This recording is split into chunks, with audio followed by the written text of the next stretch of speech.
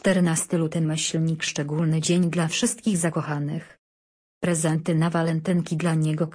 Blogspot.com. Każdego roku 14 lutego listonosze z całego świata wysyłają kartki milionom ludzi na walentynki.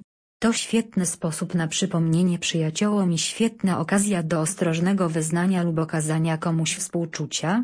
Ten dzień jest zwykle nazywany Dniem Zakochanych. Tradycja walentynek jest przekazywana z pokolenia na pokolenie.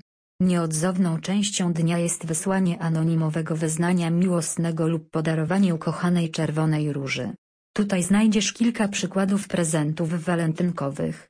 Z dzieł Szekspira widać, że Dzień Świętego Walentego jest od dawna znany i obchodzony. Sztuka Williama Szekspira Romeo i Julia jest uważana za największe dzieło literackie, a jej tematem jest miłość dwojga ludzi. Tutaj znajdziesz ponad 10 najpiękniejszych cytatów z tego wspaniałego dzieła. Polacy niedawno zaczęli świętować walentynki. W tym dniu będą organizowane różne festiwale i zabawy. Zwyczaj dawania walentynek szybko stał się popularny. Setki różnych piosenek zostały napisane i zaśpiewane o piosenkach miłosnych. Poniżej kilka przykładów tekstów z największych polskich dzieł muzycznych. Oczywiście Biblia również pisze o miłości. Oto fragment z 1 listu do Koryntian. Jest też artykuł zatytułowany Miłość, Biblia o miłości. W tamtych czasach miłość była jednym z najważniejszych tematów w życiu każdego człowieka, a także odgrywała ważną rolę w utworach literackich. Można użyć tytułu Sen o miłości, niedokończona miłość historyczna.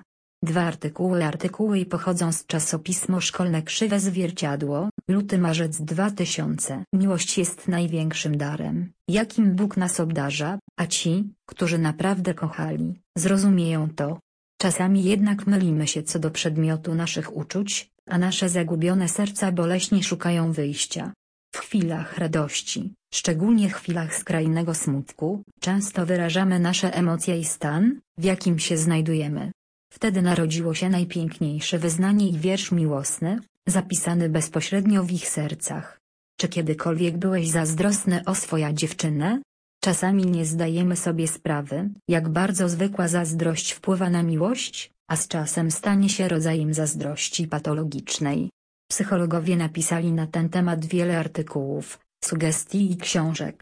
Kliknij tutaj, aby poznać skłonność do zazdrości i jej konsekwencje.